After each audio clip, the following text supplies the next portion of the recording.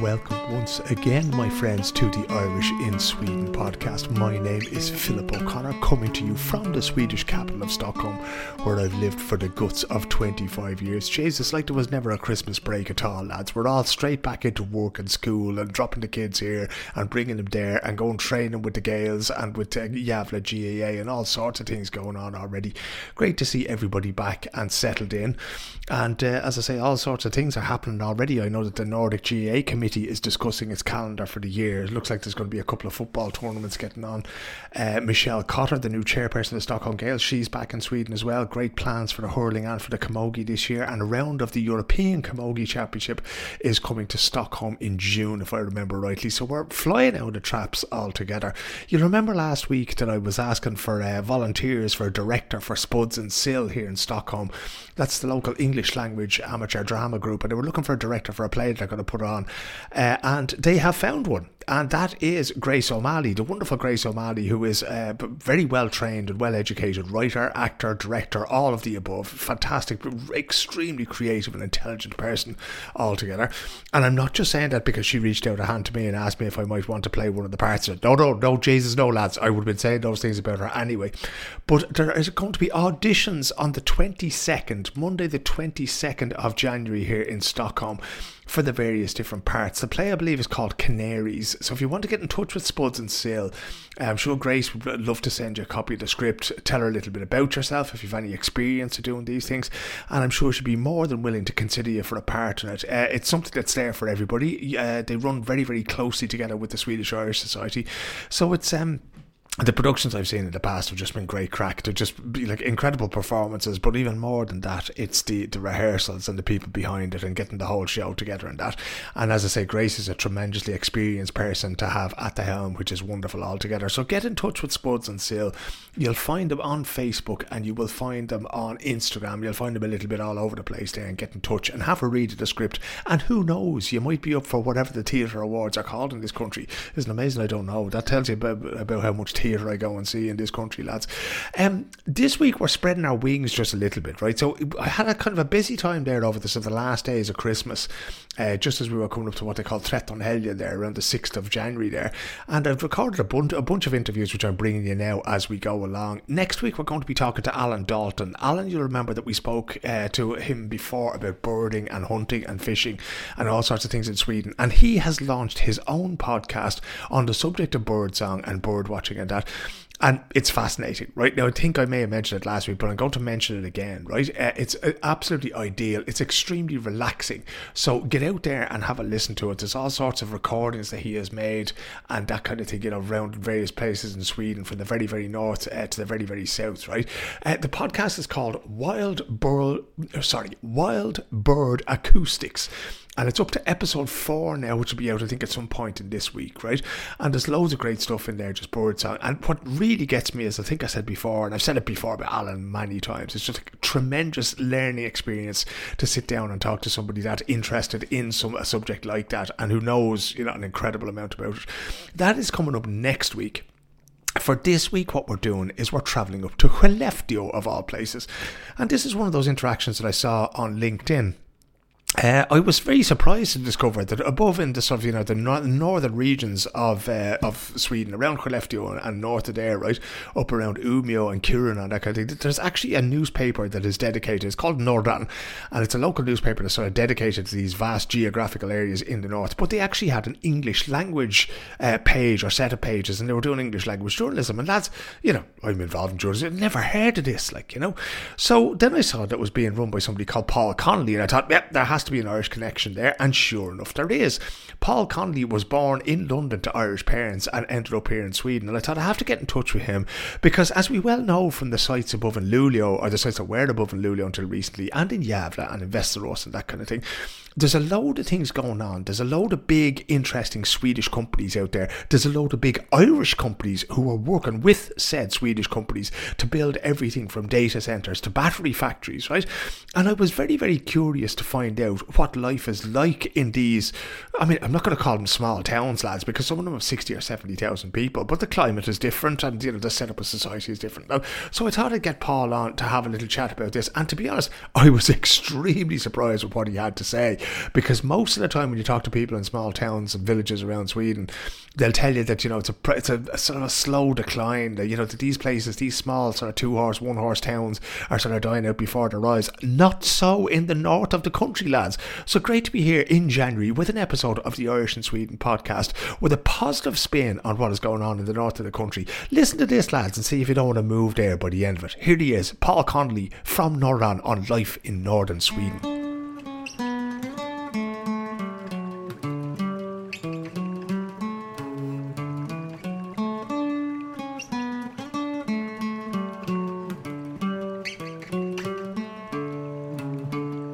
Paul Connolly, as we speak. Thank you very much indeed, by the way, for joining the Irish in Sweden podcast. But I believe it's a bit nippy up around Skellefteå where you are today, is it?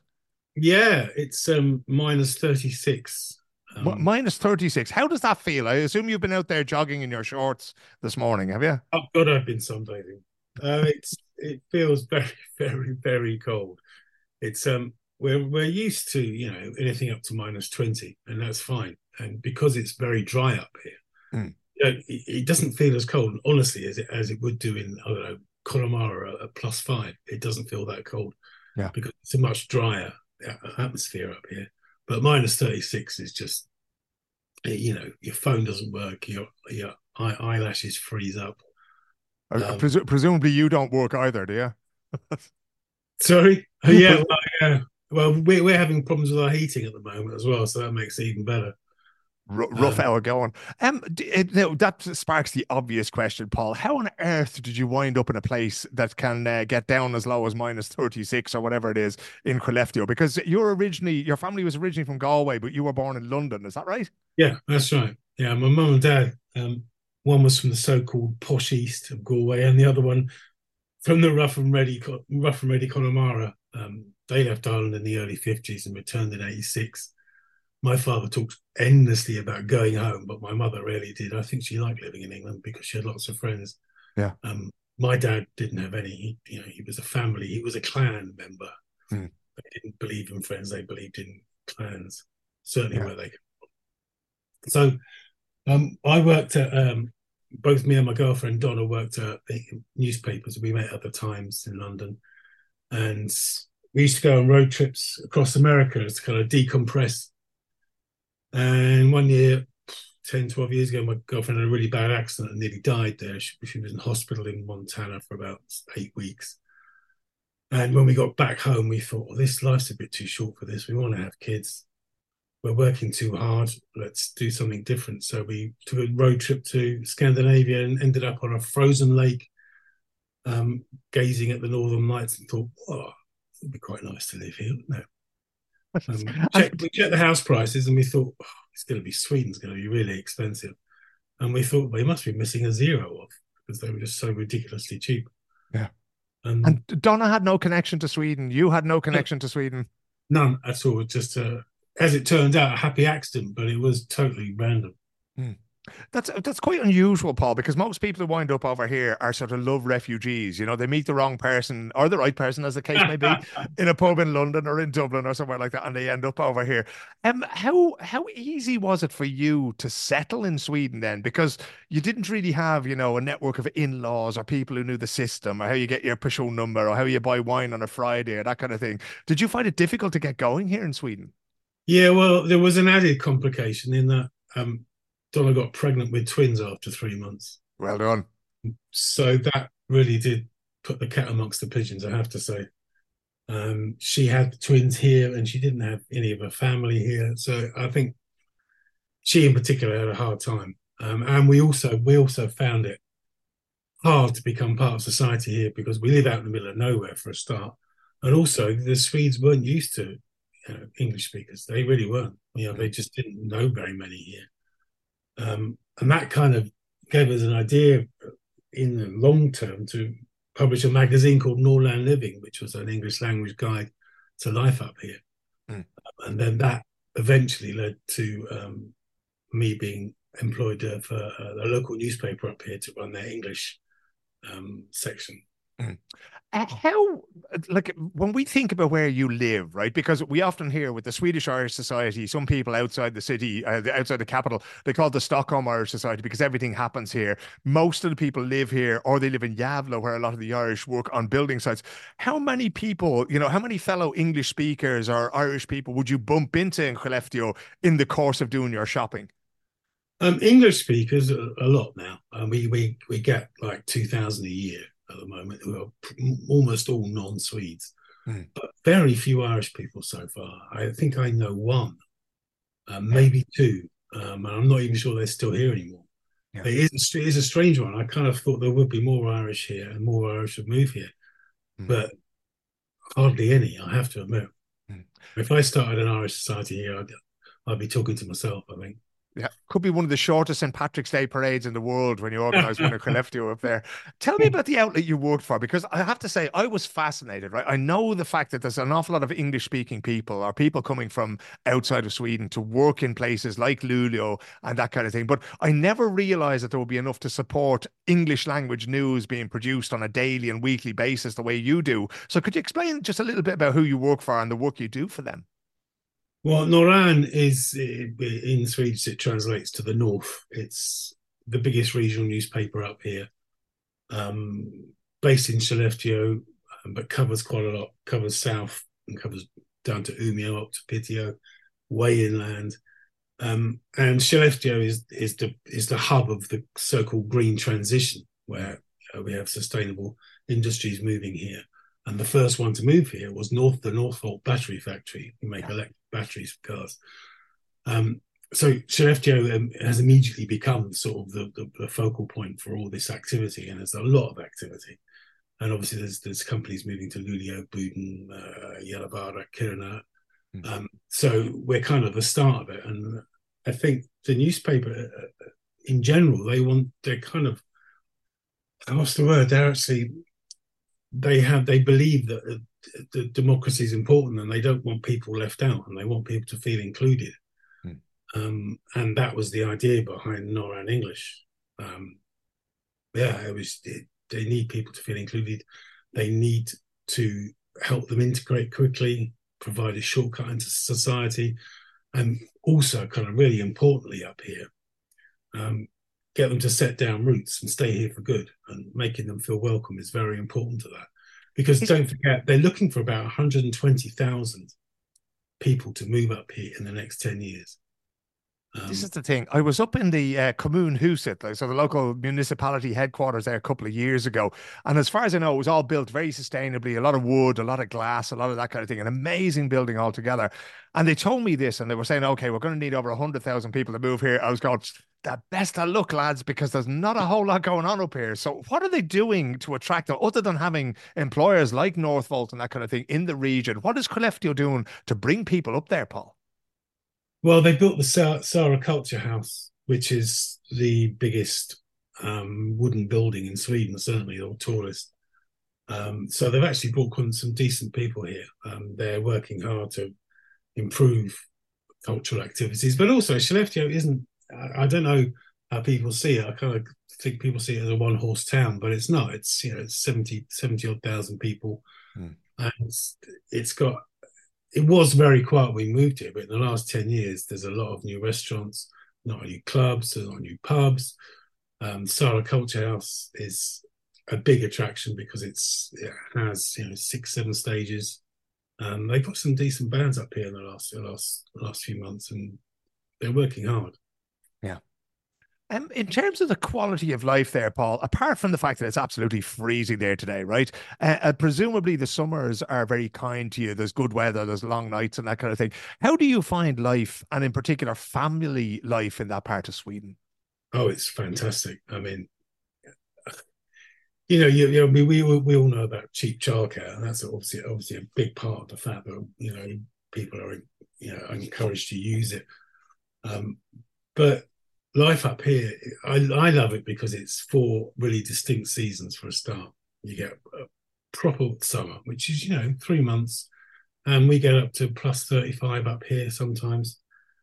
We get at least a good 6 to 8 weeks of being able to. We got a lake at the bottom of our garden, and the kids can go and swim in it from about the end of May, beginning of June onwards until the end of August.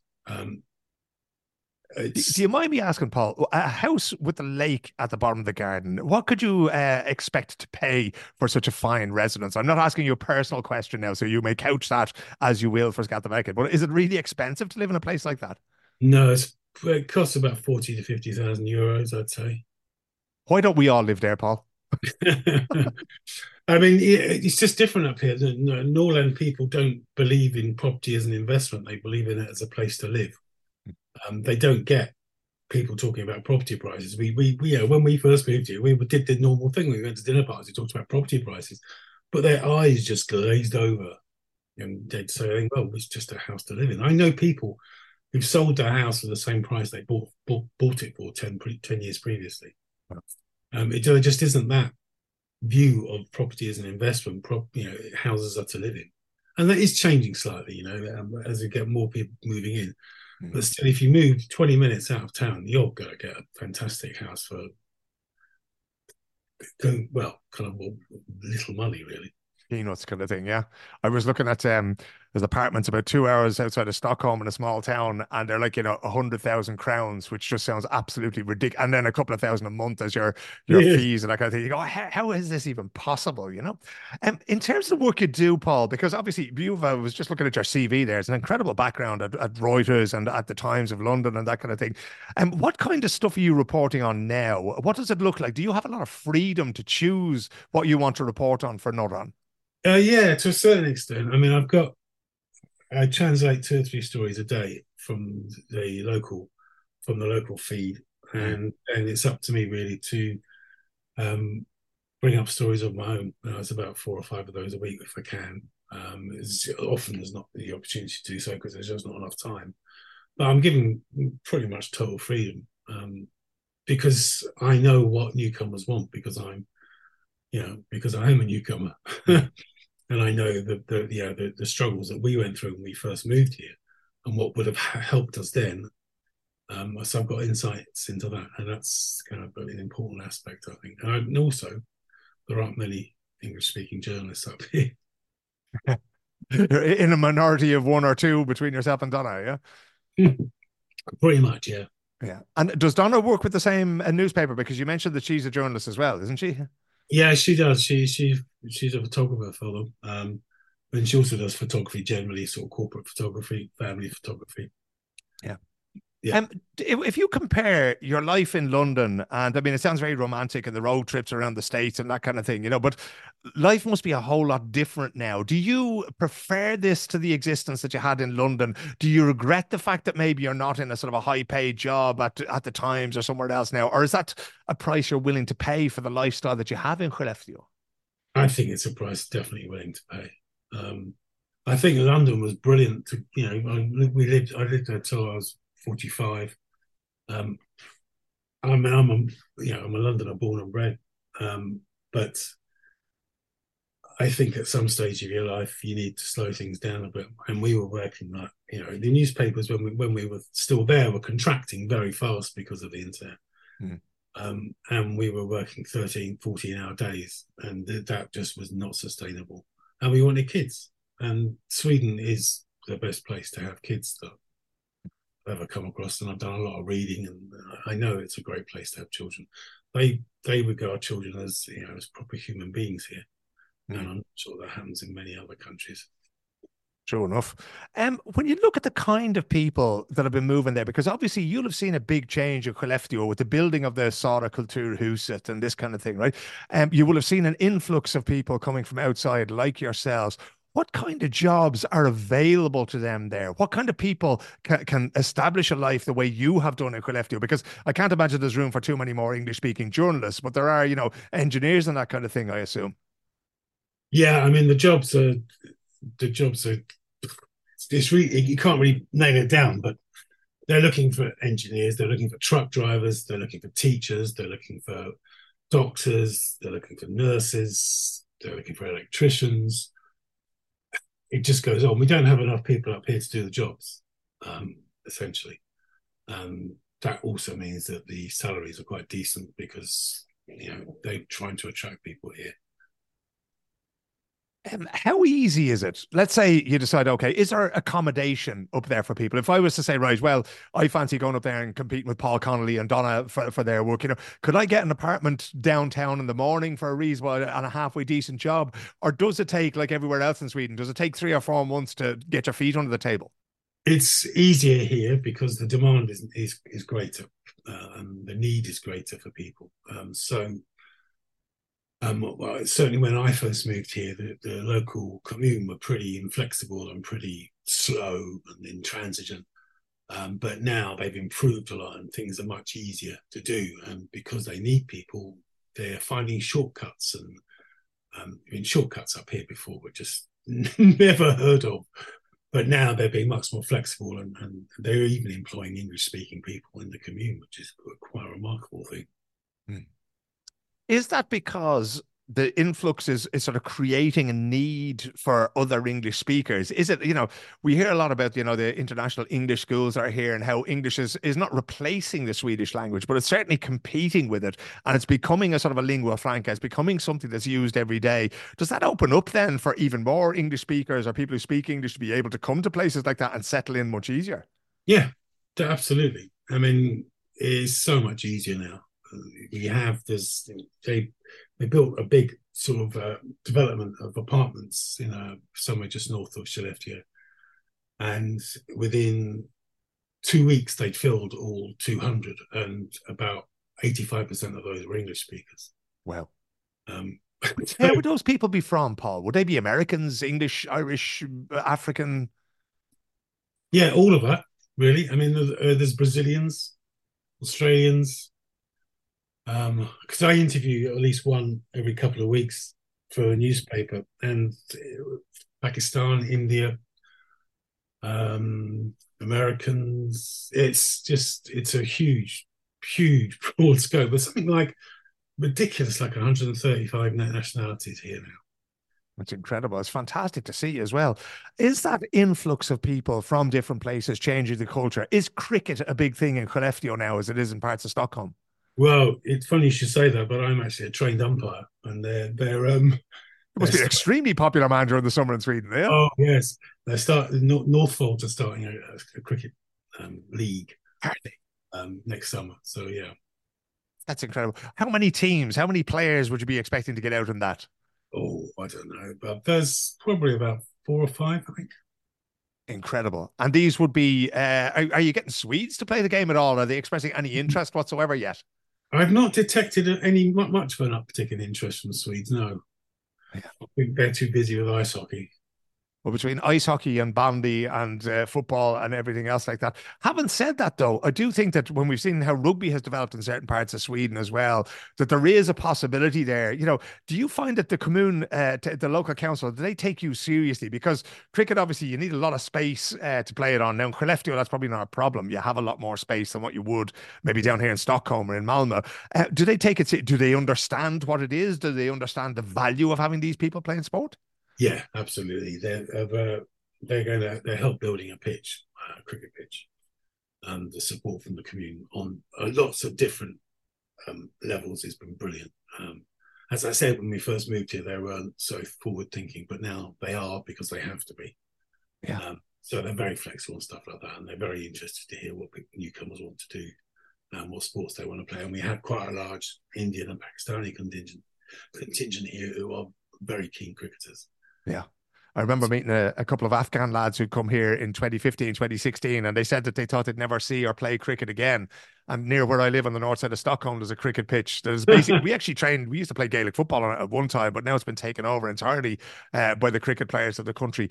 An interesting thing for me, Paul, and I don't know how much you talk to people locally, right? We've seen the rise of, far right parties, and we see the moderates and that kind of thing giving out about immigration and controlling it more, and trying to raise the minimum wages and this kind of stuff that's needed to immigrate, and yet there seems to be a huge need for that. How do those two things dovetail, that kind of politics and the future for a place like Skellefteå that's saying, yeah, we need these people to come here? It doesn't dovetail at all. It's horrendous.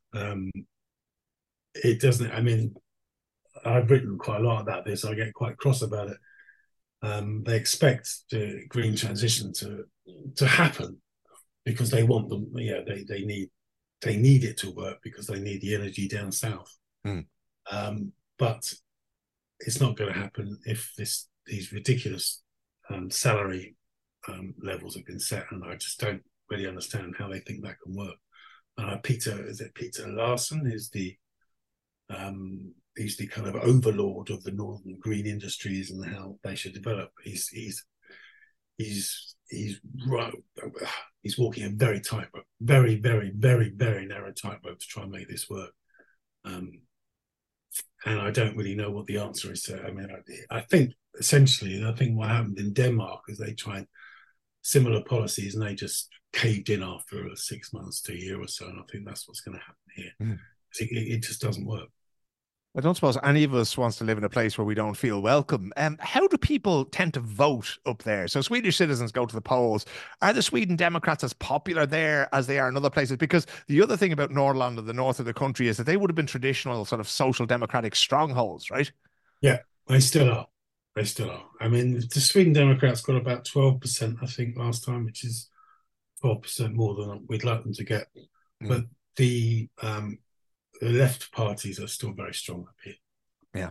Which is good in a way, but sometimes the Social Democrats can be a little bit inflexible. And I think they're starting to learn to be a bit more flexible now. Yeah. Judging from the local politicians up here who have been doing a really good job, I have to admit, in the last 4 or 5 years. But the conversations you have with those people and those politicians, what do they say to you about how their town has changed? Do they embrace that change? Do they enjoy being part of a more international community? Or is there kind of that thing of, yeah, we'd still prefer to just eat our sill on midsummer and be left alone kind of thing? At first, it was definitely the latter. But since, as I said, for the last 4 or 5 years, I've noticed a real appetite for change. And a real appetite for getting new people in, and they understand now that they need to. There's no, there can be no controversy about us needing more people up here. And the ones I've spoken to have been very enthusiastic, and they're willing to try different things to make. For instance, Norfolk has been complaining about a lack of housing since the recession started. Building companies have not been pulling their weight up here, so the commune's building company said, "Right, we'll take over, we'll start it, we'll do it all," and that 3 or 4 years ago would never have happened. Yeah, there's a real drive there, and it's really quite impressive.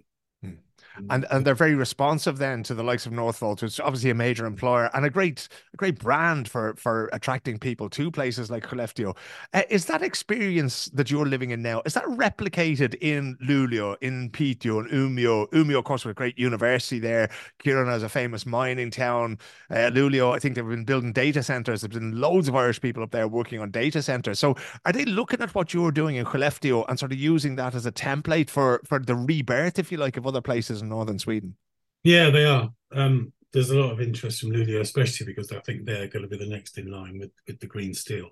And they're taking notes, but they're also, I mean, to be fair to them, they're being a bit more adventurous with how they're approaching things like housing.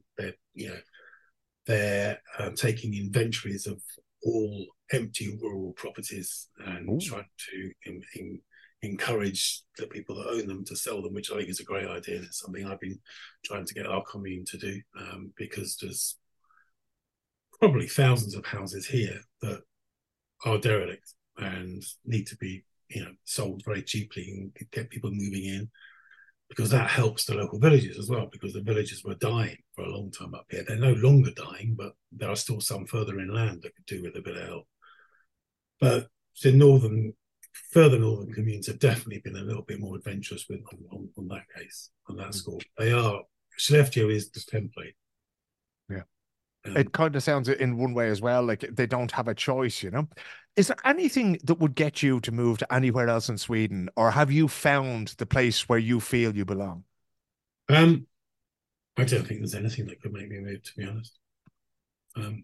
No. It's that simple there. It really is very simple.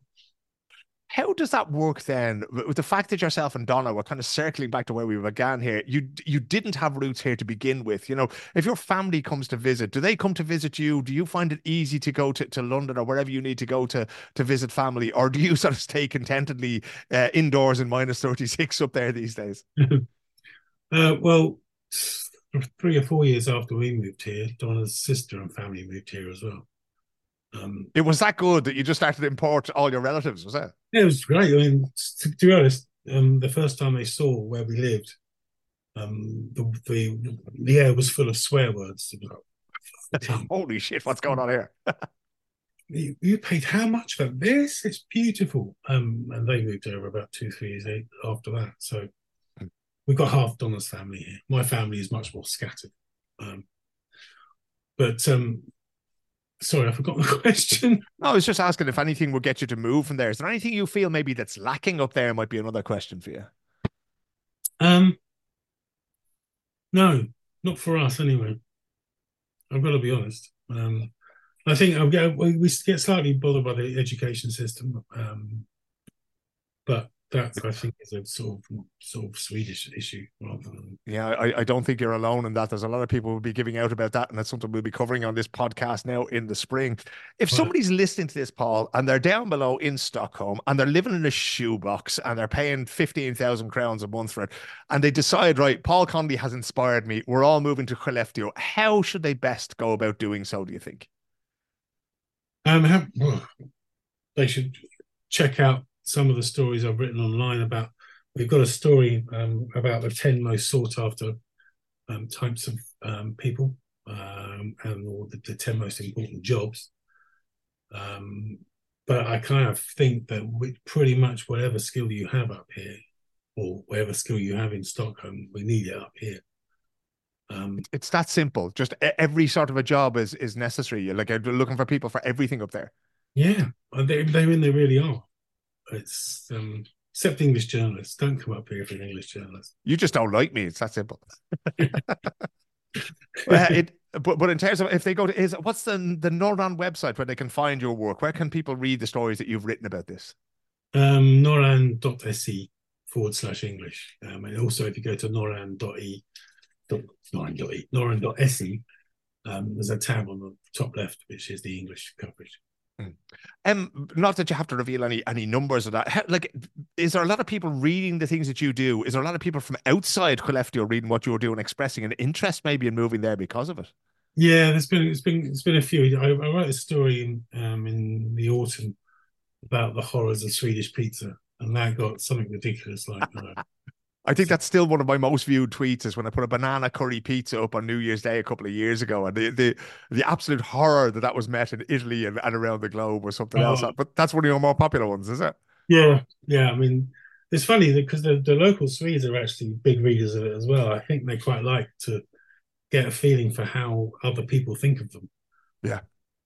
And they always tend to do quite well. But I mean, anything that's big news for Swedes or for English speaking people in their own countries is popular here.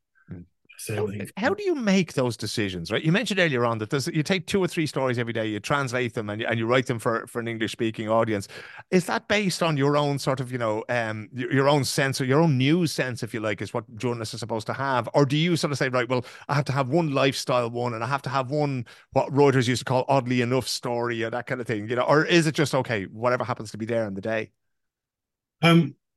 It's whatever's I think is most interesting, and if it's a story about Northvolt, that will be a big story. I always know Northvolt stories are well read, but generally it's a slightly different mindset to how the locals work, because I know, for instance, that my readers would not be interested in the goings on at the local council meeting, whereas on the Swedish side, those stories are quite popular.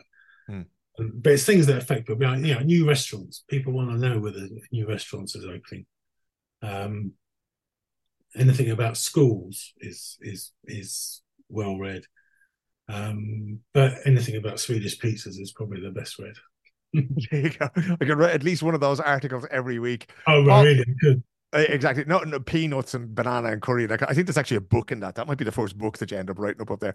Paul, it's been fascinating talking to you, and we'll stay in touch with you because hopefully after this now you will see an influx of Irish people turning up there, and you might even find a cricketer or two among them. But for now, Paul Connolly, thanks so much for speaking to me.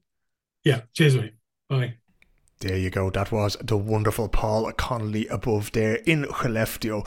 Really enjoyed speaking to Paul. Absolutely amazed by a couple of things. One was the property prices, and the second really was the situation for jobs, and the fact that Paul was saying, look, it doesn't matter what qualifications you have, what kind of work you want to do, there's somebody here who's going to want you to do it for them, which I found absolutely magnificent.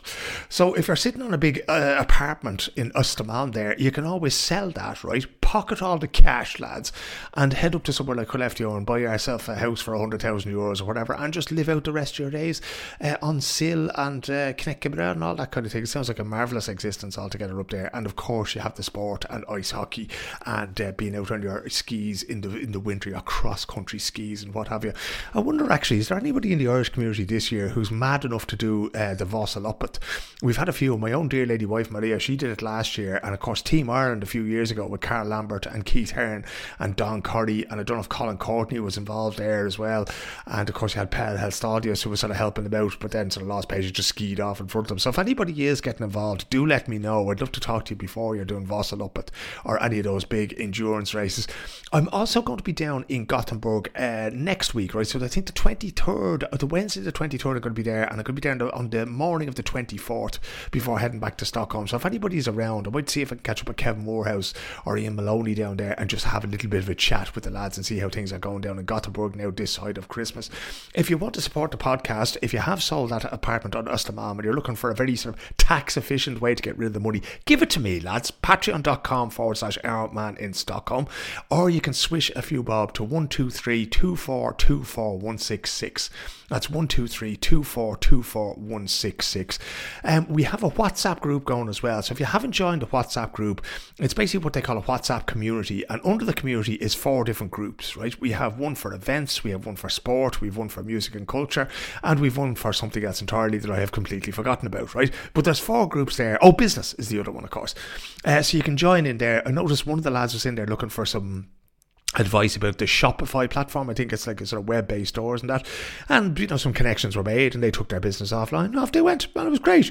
We're dropping in stuff as soon as we hear of Irish artists coming to Sweden and that, we're dropping in information about tickets there and that kind of thing. And we're hoping as well that now when we have this community that promoters around the place and publishers around the place will share the information with us so that we can share it with you then. So please use that as a place to meet other people and also to let people know what they're doing. I'd have no objections whatsoever to the Bell Brian O'Connor or Ian or Brian Burns or anybody else in the music over here dropping in their gigs and that kind of thing. So it's not only really for when Hozier comes or for when U2 comes, it's also for the local musicians as well. Let us know where you're playing and that kind of thing, you know. So as I say, patreon.com/Arrowman in Stockholm. Swish is 123 2424 166. Before we go, and this is an important time of the year to be bringing this, lads, Veerstrom's Pub have been very generous sponsors of this podcast almost from the very beginning. Martin Hession has been throwing in a few bob to this, right? Why would Martin do that? Well, A, because he thinks I'm a fabulous bloke altogether, and look at, I'm not going to argue with it, right? But what I will do is I will pass on the gentle bit of advice to book your tables in Veerstrom's Pub for the Six Nations now, okay? Don't wait, lads. Don't be there the week before whatever game is on St. Patrick's Day. Go, oh, Jesus, yeah. Oh, can we book a table? Do it now, lads. Do it in January. Get in there first, right? Martin will happily book a table, and especially for anybody who listens to this podcast, because he knows that loads of people will be in there drinking Guinness and having a crack and brightening up the establishment no end, as you always tend to do. So, yeah, get in there and book those tables. There is a trance session that takes place on Mondays. There's a quiz that goes on there. There's live music. There's blues. There's Irish music. There's all sorts of stuff. So get in there. And yeah, but a great place to be in the dark afternoons and evenings when you want to watch rugby or when you want to watch the Premier League. Go down to Martin Hession in Veerstrom's and tell him I sent you. Big thank you as well to the Irish Chamber of Commerce in Sweden. I'm still sort of working off the buzz that we got out of their wonderful gala dinner and their networking day that was just at the beginning of December there. It really did kickstart the Christmas season for me. It was fantastic, and I'm looking forward to their first events now in the new year, because of course there will be events now coming up around St. Patrick's Day and that kind of thing as well. So I hope you enjoyed the podcast I did around that, and the video chats that I put out there, I sort of took a few of them out there and we put them up on YouTube, and they seem to go down very well. And it's great to be in a position where you can give people that platform, lads, so we can hear about what the people up in Yavle are doing, and we can hear about what Kim Hurland is doing with her business, and what Jones Engineering are doing, not just for their business but for the local community here as well. So that's the whole point of the podcast, and the more you can get behind it in terms of corporate sponsorship or private sponsorship, the absolute best. That's for the absolute best. If you can't afford to pay to listen to the podcast, that's grand. The podcasts are always free. Doesn't matter if you're listening on Patreon or Spotify or Apple Podcasts. The podcasts are always free, will always be free, right?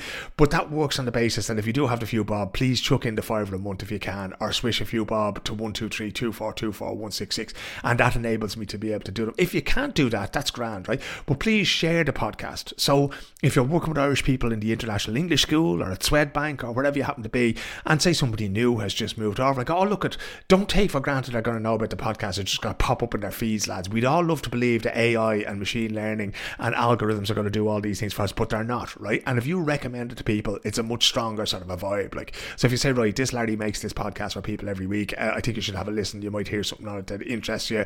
They have auditions for Spuds and Sale and all the info's on there. Deadly. That'd be great, because that just saves me having to reach out through the taxarians calendar and ring you all up and tell you there's a new podcast every week. Listen, I will let you go for now. As I say, Alan Dalton up next week with a fascinating conversation about birding. Wild Bird Acoustics is the name of his podcast. Irish in Sweden is the name of this podcast.